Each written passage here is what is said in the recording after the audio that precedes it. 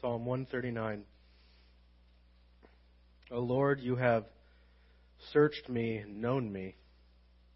You know when I sit down and when I rise up. You understand my thought from afar. You scrutinize my path and my lying down. Even before there's a word on my tongue, behold, O Lord, you know it all. You have enclosed me behind and before and laid your hand upon me. Such knowledge is too wonderful for me. It is too high. I cannot attain to it. Where can I go from your spirit, or where can I flee from your presence? If I ascend to heaven, you are there.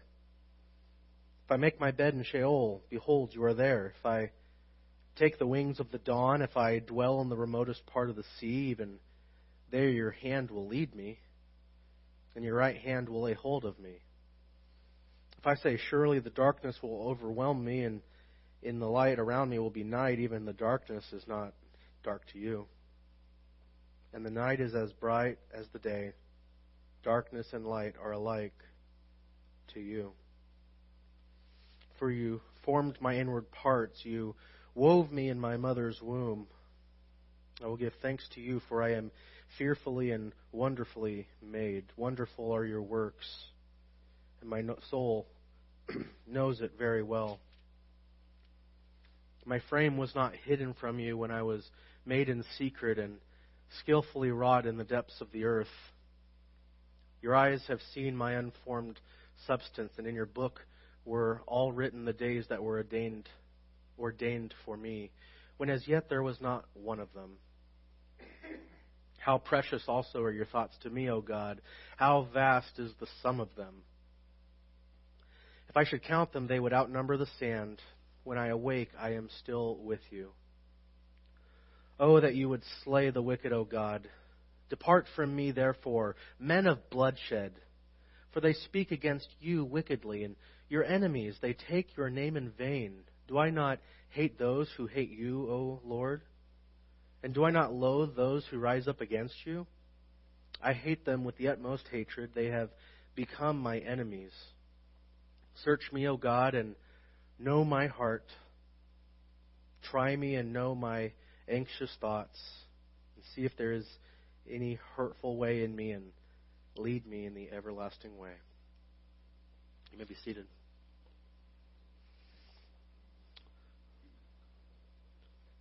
Psalm 139 begins with the subtext, for the choir director, a psalm of David. And this tells us who wrote it and when. It was David, king of Israel, and if he had a choir director, unless he had a traveling men's band, it's probably after he had ascended to the throne. And he wrote this psalm because he needed to remind himself of God's nearness. David was no stranger to problems, was he? He had plenty of problems in his life, and he needed to remind himself and all the people of Israel why they needed to stay trusting the Lord and not give in to the cultural and political and the religious and the social pressures from those who hated God. Now, as we've gone through the Psalms, we've seen that theology directly influences our practice, doesn't it? So David reminds himself of sound theology so that he may have sound practice. And this is something believers throughout the millennia have done. David's doing here in Psalm 139 the very same thing that the psalmist did last week in Psalm 33. He's reminding the people who God is. He's reminding the people what God has done and what he is still doing. And so he's saying, in effect, if these things are true about God, which they are, then there ought to be some things that are true about, things that ought to be true in us because of them. So what theological truths does David bring to mind? In verses 1 to 6, you will see that God has a perfect perception of David.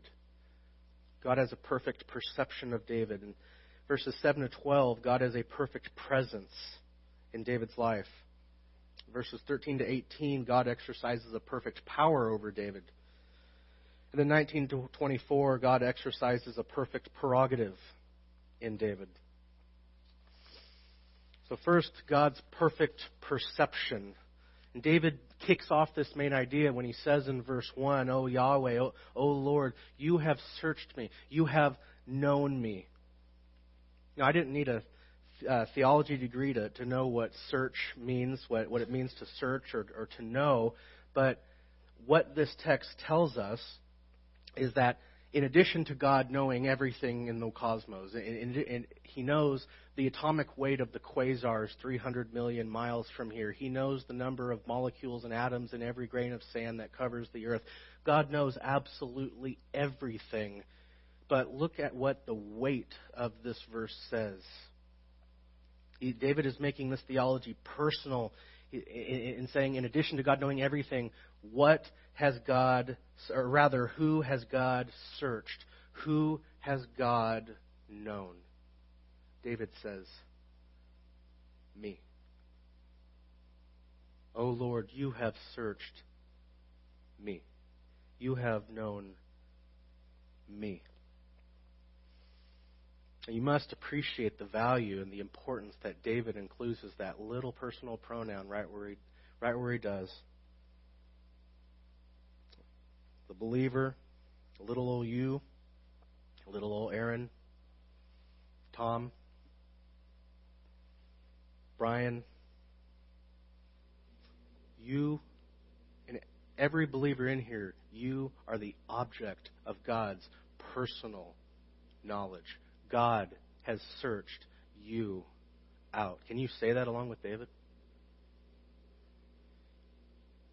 That you are the object of His knowledge, of His investigation, of His searching and exploring and inquiring and His evaluation. God has searched you out. God knows you. And then in verse 2 to 4, David elaborates. He's painting a picture of just how extensive and how God knows David. Verse 2, David says that God knows his rising. God knows David's sitting. God knows his thoughts. In verse 3, he says that God knows his ways. It says that you discern or scrutinize my path. It has the idea of discernment. God knows his ways, his path, whether he's gone out on the job or in the palace or whether he's inside his house. God knows his ways. He's more invasive than the NSA. God knows everything about David. And you can even see this verse 4. God even knows his words. Some of you who are married, do you ever have an occasion where you begin a sentence and because your spouse knows you so well, he or she can finish what you're saying? Well, guess what? God knows what you're going to say even before the molecule of oxygen forms in your lungs to form a word. God knows you. Verse 5, David says that God knows him so well, it's as if he is encamped or besieged. One translation that I read said, "You hem me before and behind," and that does not sound pleasant to have a hairstylist or a hair salonist so close to you. But the better word is encamp or besiege. He is so near you. He is surrounding you in the same way that an invading army has surrounded a town that it is sieging, that it is waiting to attack, that it is trying to take over. He feels surrounded by God like an army around Jerusalem. And David says, he continues, he says, he places his hand upon me. It's not really the word for hand, it's the word for a palm, and the image is of maybe David was sitting at his table and he sees a little cricket crawling, and he takes his palm and he cups it over the cricket, and that cricket is now at the mercy of David.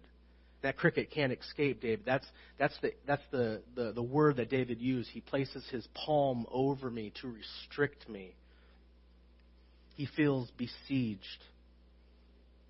And with this intense nearness, God is watching his every move. He's discerning. He's scrutinizing. his every move, his every word, his every thought. And David feels overwhelmed. So he says in verse 6, in a climax, he says, such knowledge, it's too wonderful for me. It is too high. I cannot attain to it. In our English, when we use the word wonderful or awesome, we automatically kind of attach this positive, pleasurable sense of wonder and awe. But the way David uses this word, it means that he is absolutely startled. David is unsettled. He is alarmed. He's stunned. He potentially feels like he is, well, he does. He feels like he's trapped. He's frightened. And up until this point, we know David's a believer, but he's playing this ambiguous game. For the sake of argument, he's not showing his cards yet as to how he really feels about God. But he goes on in verse 4 to say that even before he forms and speaks a word, before it's on his tongue, God knows it all together. All together. And so David says, I'm speechless. I can't attain to this. I can't handle this. I can't process the magnitude with which God knows. I mean, I can't even fathom how that works. So then David surmises, okay, sure, God has this perfect knowledge, this perfect perception, but for the sake of argument, David surmises, can I hide from that perfect knowledge? Is it possible to run from God? Is there a way that God could not be, that I could place myself so that God is not near me to bring His perfect perception of me, His perfect knowledge and understanding of me to bear? So then in verse 7, David professes that no, God actually does have a perfect presence. He asks, and this is rhetorically. He's not asking you, he's not expecting you to answer. He says rhetorically, where can I go from your spirit, speaking to God? Where can I flee from your presence? What's the answer? Nowhere. Nowhere. There's nowhere that he can go that God is not already there. No matter what David does, whether David himself flees or he's taken captive, and he's taken somewhere that he does not know, David will never, ever, ever be able to escape the presence of his God. He cannot flee from God. But the thing is he doesn't want to. But for the sake of argument, he's going down all the options. And so, verse 8 to 10, he throws out three suggestive directions that he go. He brings up, let's see, the vertical. It's been a long week. Vertical, horizontal, and then he even suggests turning off the lights. He says first, and this is referencing vertical, up and down. Being a man of action, David knew the advantage of high ground, right? Being on top of a hill, you can see your enemy from very far away. That would give you time to consider your options. Do you mount an attack? Do you hide? Do you run? But here's the thing. God's presence has already been felt in Jerusalem. And for those of you who don't know, Jerusalem is already pretty high up. And so David has to, if he's going to escape from God vertically, he's going to have to go even higher than Jerusalem. And so he surmises, he takes us to the extreme and says, if he were even to go to soar up into the heavens, look verse 8, if he were to soar up, even up to the heavens, to flee from God, guess who's already there? Who's already there? And then if he can't go up, maybe he'll go down. Look at verse 9. If he were to sink into the depths of the earth, if he were to go lower than the deepest chasm, the Hebrews have this word, this place called Sheol, and it could have been, it's real shadowy. We don't know exactly what they thought about it, but it could have been the abyss. It could have been the lowest chasms in the seabed. But it's not a place anyone wanted to go. Just that's the important part. And David says, even if I make my bed in Sheol, even if I go to the grave, who's already there? God's already there. So vertically, David concludes there's no place too high, there's no place too low that he can go to escape God's hand.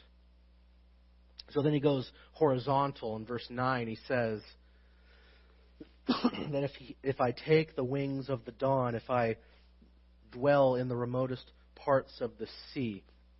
Now, on our eastern ridge, we have mountains on the horizon, and we also have an abundance of clouds that really make for lazy, hazy sunrises. You have to coax the sun out like a frightened puppy. It does not want to come out. But if you remember from our time in Psalm 19, what does the sun run like? It runs like the strong man running his course. Remember, there's a sense of ta-da to the sun coming out. And David likens that likens its sudden appearance to a frightened bird taking flight. And he says, if I, like the sun, shooting up in the east, if I were to take the wings of the dawn and beginning in the east from Jerusalem, and he were to fly all the way to the west, to the body of water on the west of Israel, the Mediterranean Sea, if he were to settle in the uttermost parts of the sea, that way or that way, guess who's already there? God is already there. And in the old world, the sea it's associated with danger and chaos and death, much like Sheol, which is why so many scholars think that these are interchangeable. I mean, how many narratives in the Bible involve people getting into a boat only to sail into a storm? And that didn't turn out well for Job, did it? No matter where he goes, God is already there. Now, verse 10 introduces a very important shift in David's expression, and I don't want anyone to miss this. Up until now, David has essentially said, from heaven to hell, from east in the morning to the west at dusk, no matter how fast, how far I might go, there is absolutely nowhere, there is absolutely no place I can go to escape from being under the palm of God. From being encompassed, from being besieged or surrounded by God's presence and His knowledge. In one sentence, he's saying, I cannot escape God's captivity. And up until here, you can't help but want to stop David mid-sentence and say, hey, David, it sounds like you are quite frightful of this God who knows you so well, who holds his hand over you, who follows you like an oppressive hawk. And perhaps David can't take any more being ambiguous or surmising if he could somehow escape from God. And here he uses different verbs to tell us most certainly he is glad that he cannot escape from God. In the last place any man ever wants to be, in the middle of the chaotic, unpredictable, unrelenting sea, where the forces of water make men and giant boats look like little playthings. David says, even there. Oh, thank you. Is it that apparent? I worked at the post office for a year in snow and rain and hail and whatever that motto goes, working long hours. Didn't get sick once. I go to Shepherd's Conference, I get sick. Thank you. So, in the middle of the sea, chaotic, undesirable place, chaotic, deadly, David says, even there, where no man would ever go in his right mind, in the uttermost part of the sea, there your hand will lead me, and your right hand will guide me. And there's two things that can't escape our attention. One, this word for hand, it's not God's palm. But this time it's the word for hand, and it also includes the forearm. So this isn't about being cupped by God. This isn't about being besieged or encamped by God. This is being led by God's might, by His strength, by His Look, it says in his right hand will hold me. That's a sign of favor. And what does God's might, what does God's strength do? If it doesn't encamp, if it doesn't besiege David, what does it do? Look at the verse. It leads. It leads. And this would bring up images of the Exodus, with God leading and guiding His people, not just to the wilderness, but through the wilderness to the promised land. This word for lead me is the word used in Psalm 23:3. It has a shepherding feel to it. It has a nice, warm, comforting feel to it. And David says, even there in the raging storm, your hand, your mighty right hand will shepherd me.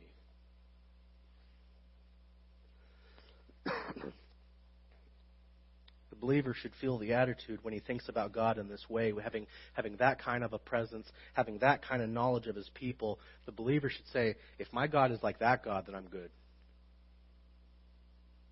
If that's who my God is and that's what my God does, I'm good. Verse 10, even there your right hand will lay hold of me. Even hopelessly lost, God's comforting, leading hand would keep David. That's so good, isn't it? What a comfort for God's people to know that no matter how remote, no matter how dark a place, God holds you firmly. So good to know. He holds you fast. Isn't that what our souls long for when we're in that dark place? Now, Bible scholars don't know for certain what the darkness is. It could be literally darkness as in the opposite part of the day cycle. But it could be used to describe to evil or the cause of evil or the effects of evil or harm. Whatever it is, it's not something David wants. It's not something anybody wants. But look at what the darkness does. Look at verse 11. Surely the darkness will overwhelm me, and the light around me will be night. It's darkness, it crushes, it harasses, it brings down, it throws into pandemonium, it overwhelms, and it makes the day become like the night. Now, when that hits you, when chaos and crisis hits you and it crushes you, that the word could be crush or bruise. That word for overwhelm, it could be bruise, but I think the word crush is better. When it cripples you, David says, your God will keep you fast. Your God will keep you fast. Well, how can He do that? He explains in verse 12. Because the darkness is not dark to God. That which cripples us, that which terrifies us, is not crippling or terrifying to God. Even the darkness is not dark to you, and night is as bright as the day. Darkness and light are alike to you. The things that cripple and crush us don't cripple or crush God. We must recognize how much higher and how much unlike us God is, and how good it is that God is higher and unlike us. Otherwise, what? He would be subject to the same frustrations, to the same problems as we are. So, David says God possesses and exercises a perfect knowledge and a perfect presence in his life. And no matter where he goes, no matter where he is, David reminds himself of God's perfect power. Now, why are these things true of God? Why does God know us so well? Why is He always with us? And I'm not asking you to answer metaphysically how can God do it, but why ethically? The psalm begs the question: why does God put up with David? Why does God put up with me? Why does God put up with you? Why? Well, you see that verse 13 begins with a 4. This is a causal word or an explanation. David is telling us why. He's giving us a because. He says, for or because you formed my inward parts. You wove me in my mother's womb. Now, the inward parts literally means kidneys. You created my kidneys. Isn't that a wonderful image? But the kidneys really meant the whole self. You know, in Hebrew and Greek, the innards were used to refer to the whole self in the way that we might say that our heart is where our mind is, or where the seat of our emotions are. So David understands the physical mechanics of natural reproductive stuff, but he's giving credit to God. He is saying that ultimately, I was made by mom and dad, yeah, but God is the cause for me being made.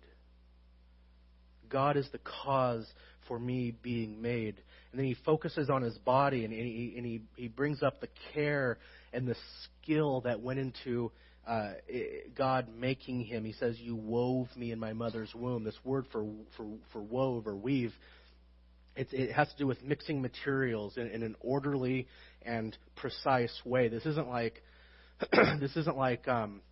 modern cooking class at the junior high where you just get a mixing bowl and throw everything in, microwave, 2 minutes, you're good.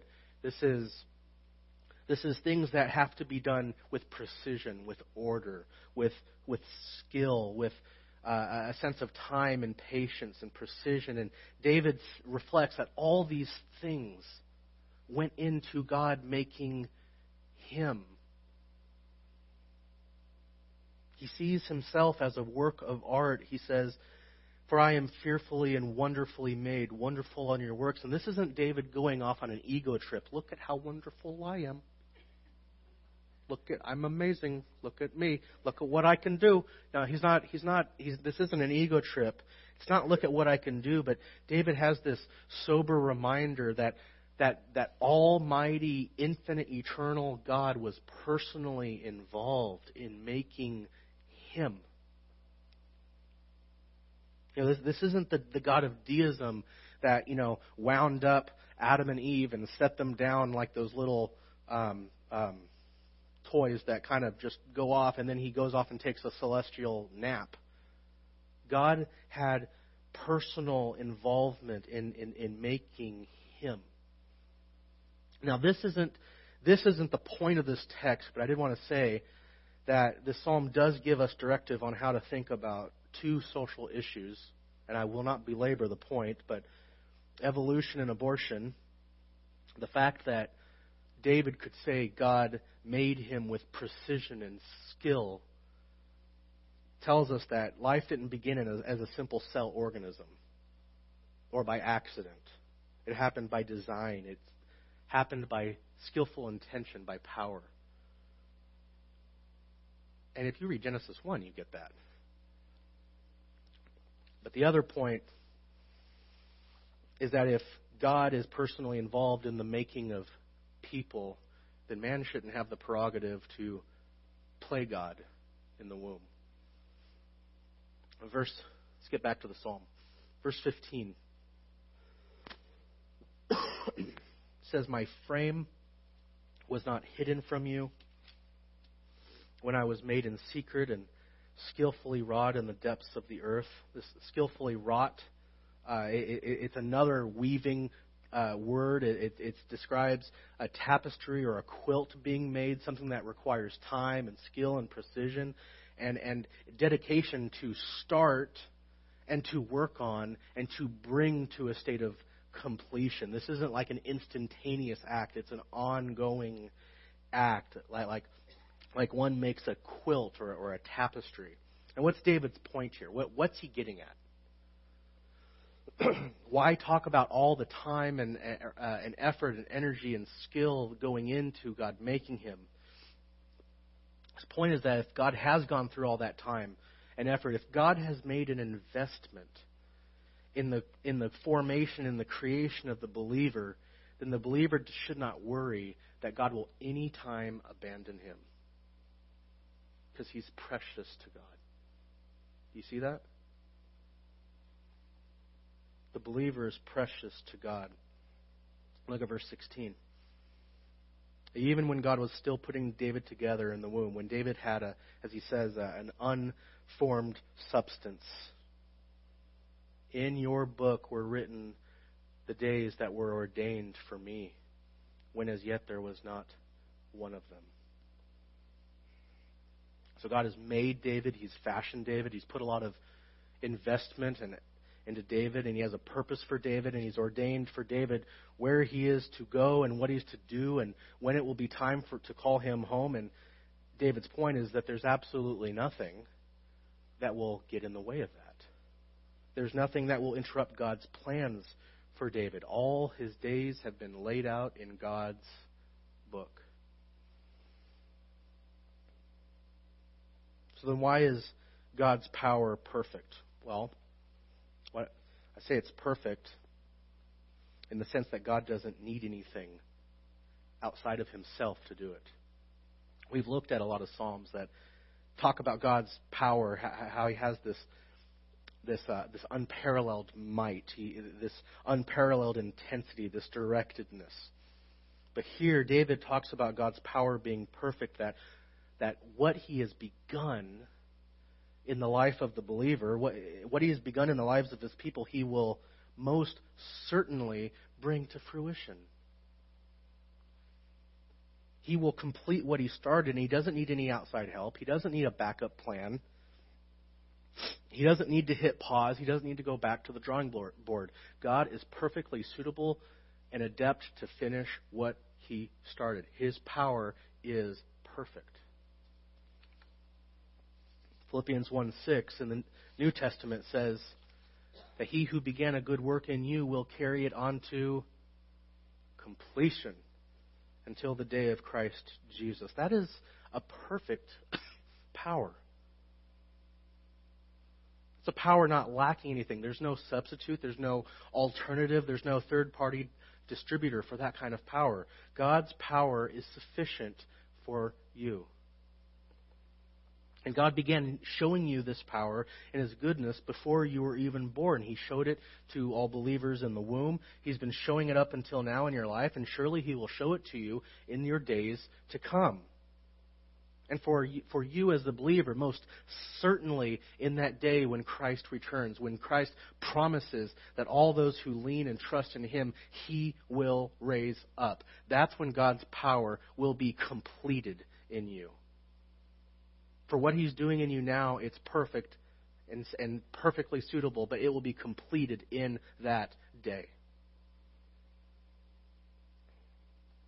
The believer ought never to fear that God will abandon him, because the believer is precious to God. David continues, verse 17. How precious also are your thoughts to me, O God, how vast is the sum of them. If I should count them, they would outnumber the sand. When I awake, I am still with you. You see this? Do you see this sheer, utter worship in David? That God would have thoughts of goodwill and good intention towards him. That there would be so many of them, and how precious it is to David that the infinite God thinks about him, that God thinks about doing good for David. I mean, no valuable, no pleasure, no service, nothing that this world has to offer can compare with that. So David has reminded himself and us that God perfectly knows His people, that He has a perfect presence in their lives. Why? Because He's exercised a perfect power in their lives, first beginning from the day of inception, that will go unthwartable until the day that we all go to be with Christ in heaven. And in all this, in all that, we can say, along with David, that God has a perfect prerogative. God has a perfect prerogative. And a prerogative is a right that one has. So the right that God has to do as He does is perfect. Verse 19, David breaks into an imprecatory prayer, and this is like a rude interruption. Oh, that you would slay the wicked, O God.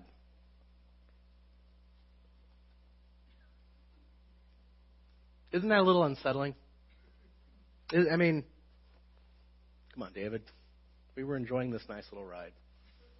I mean, we were enjoying this nice, beautiful stroll through the countryside, and this nice little homily of yours about how God is everywhere. And sure, he's it's a little intimidating at first, but you said that you are comforted by His presence. But why did you have to bring up the angry stuff, the contentious stuff? Well, often we don't know what to do with passages like these. There are hymnals that will edit they will edit parts of the Psalms like these out. And last I checked, I've never gotten a Christmas card with "Oh God, that you would slay the wicked" on it. But we don't know what to do with these kind of passages, and this reminds me of an old Snoopy cartoon where Linus is with Lucy, and Linus is eating a peanut butter jelly sandwich. And as he's holding his sandwich, he begins to think about his hands. And he says to Lucy, I think I have nice hands. I have a lot of character. Why, someday these hands, they might write soul-stirring novels, they might hit home runs, they might build bridges, they may heal the sick. And then he gets up in Lucy's face and he says, someday these hands could change the course of destiny. And he squeezes that peanut butter and jelly sandwich, and Lucy looks at his hands and goes, they've got jelly on them. And we come to this psalm where David is pleading for vengeance and justice, and we don't know what to do with it because it's covered in jelly.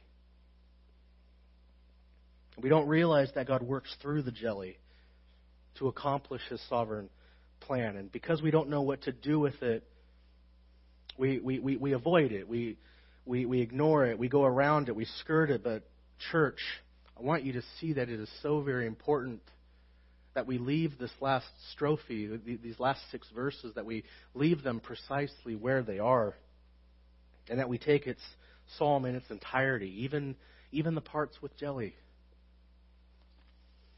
Well, why? Because David is telling us precisely why he needs to be reminded that God's perfect perception and why God's perfect presence and power are so precious to him. Look at verse 19. He's in trouble. David is in trouble. There are men of bloodshed. Men who are out for blood. Whose blood? David's blood. David is God's anointed king, and there was for a long time no shortage of people who wanted to kill David, who wanted to usurp the throne, take the throne, sell the throne to the next guy. But these are outright cold-blooded killers. Not only are they David's enemies, they are God's enemies. Look at verse 20. They speak wickedly against you, and they take your name in vain. Now, there are 3 things that David does here that are good for him to do and good for us to do, especially in light of his reminders that he gave us in the first 18 verses. 1, he entrusted vengeance to God. He entrusted vengeance to God. Look at verses 19 and 20. Now, this doesn't have anything to do with turning the other cheek. I mean, this is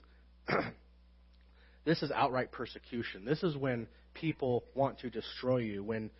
These are people that want to cause David immense harm, where serious damage is not just a real possibility, it's an inevitability. So what is the believer to do?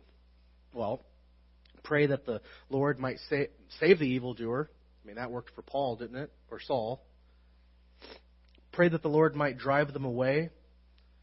But David is saying, if there are men who are bent, who are determined on destroying with you, you plead with God to intervene on your behalf.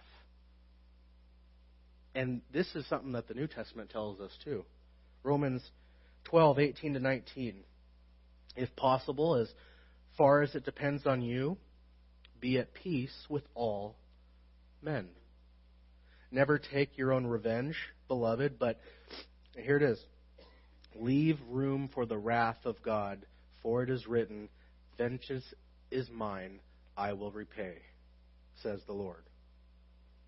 And then he goes on in the next chapter to explain that God has established government for the purpose of punishing the evildoer.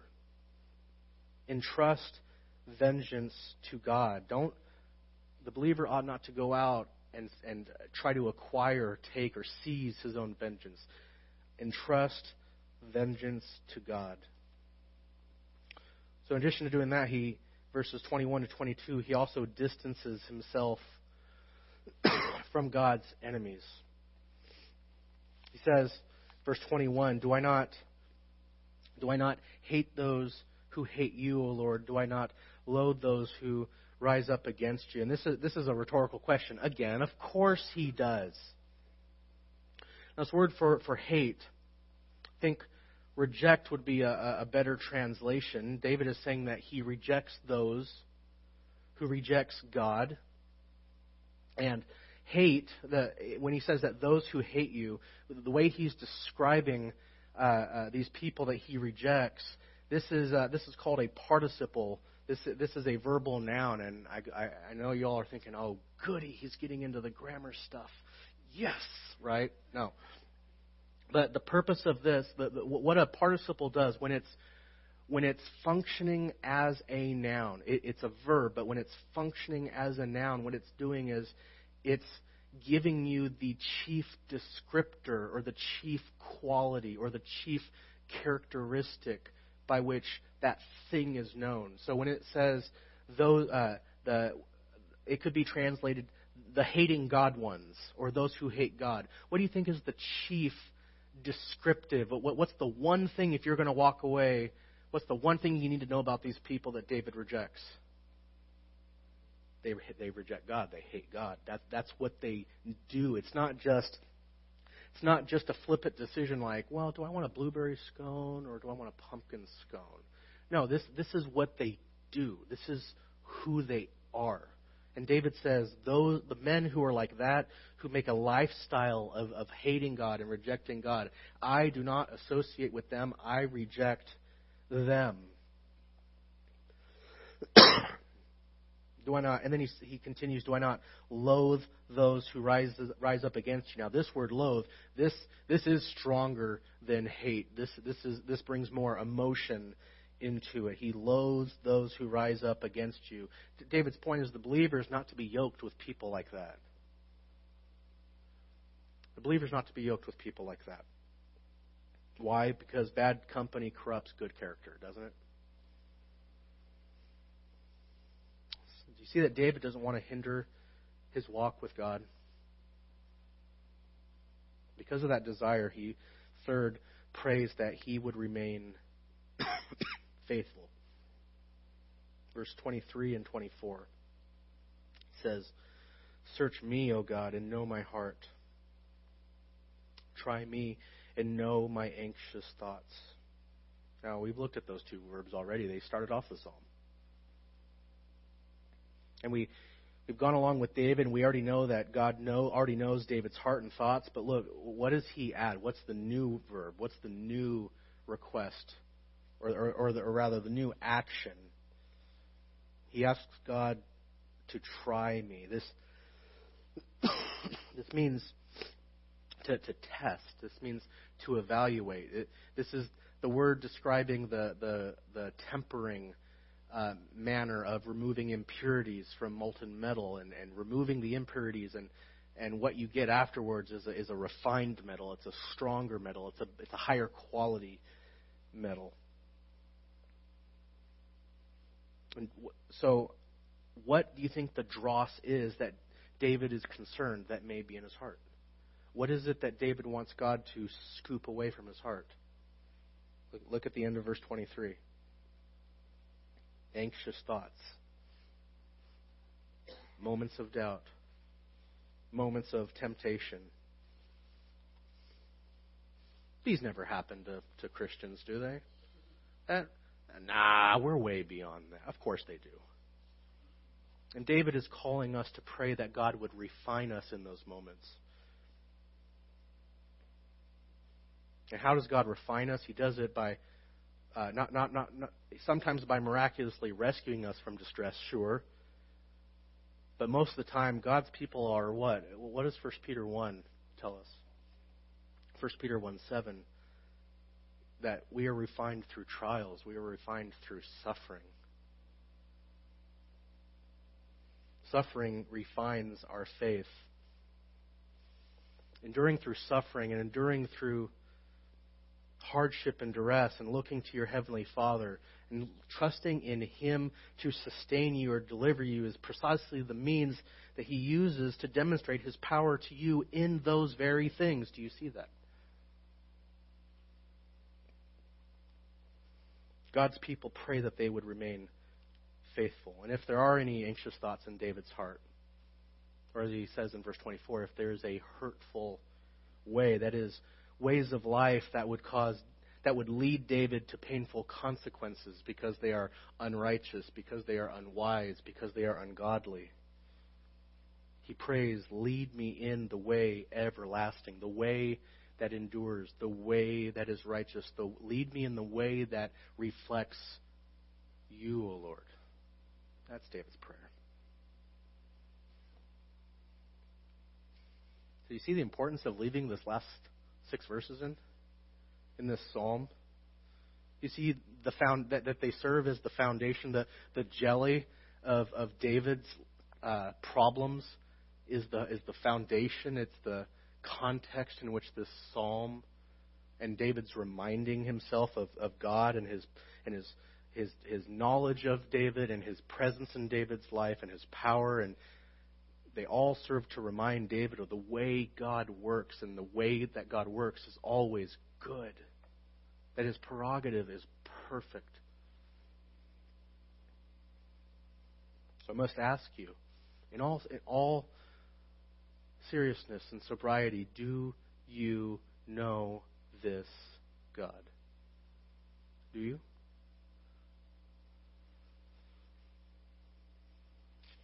One thing that this psalm unmistakably tells us is that the believer is comforted by who God is. The believer is comforted by these truths.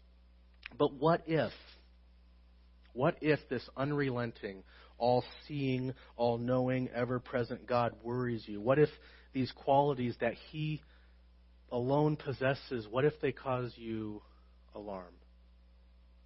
What if they cause you unease, or fear, or worry, or guilt? Friend, do you hear Him calling you to be reconciled to Him?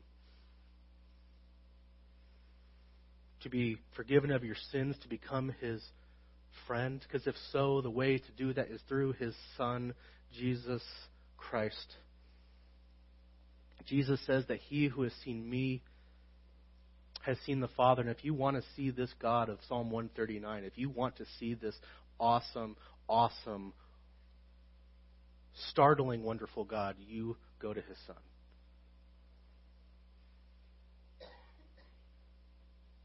For those believers who may not sometimes feel like God is present in their lives, that God is not near in times of trouble and times of heartache, beloved, do you not see that there's a reason David had to remind himself of that God is present and God does know and God is able in everything He does?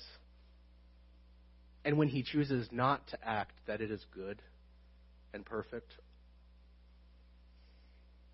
Regardless of how you feel about God's presence, friend, know that God is there. Let's pray. Heavenly Father, thank You for revealing Yourself to us, for coming down to our level, or rather, sending Your Son, who wrapped Himself in flesh and came down to our level and became one of us, subject to all of the things that we are tempted by, bore the things that we are grieved by, suffered the things we are tempted by, is acquainted with our sorrows, and in all things was tempted just like we are. And yet he was without sin in all things. And because you are kind and merciful, because of your plan to save a people for yourself, your Son willingly, out of love for you, gave himself so that your justice might be satisfied and that we might be reconciled to you, so that your righteousness and your mercy might be known to the whole cosmos. Thank you for revealing yourself. Thank you for giving us the means to be comforted by your awesome presence. Please bless Pastor Carl as he's gone, and those who are ill. Thinking of Daniel, please grant him healing, as well as my friend Nathan. Amen.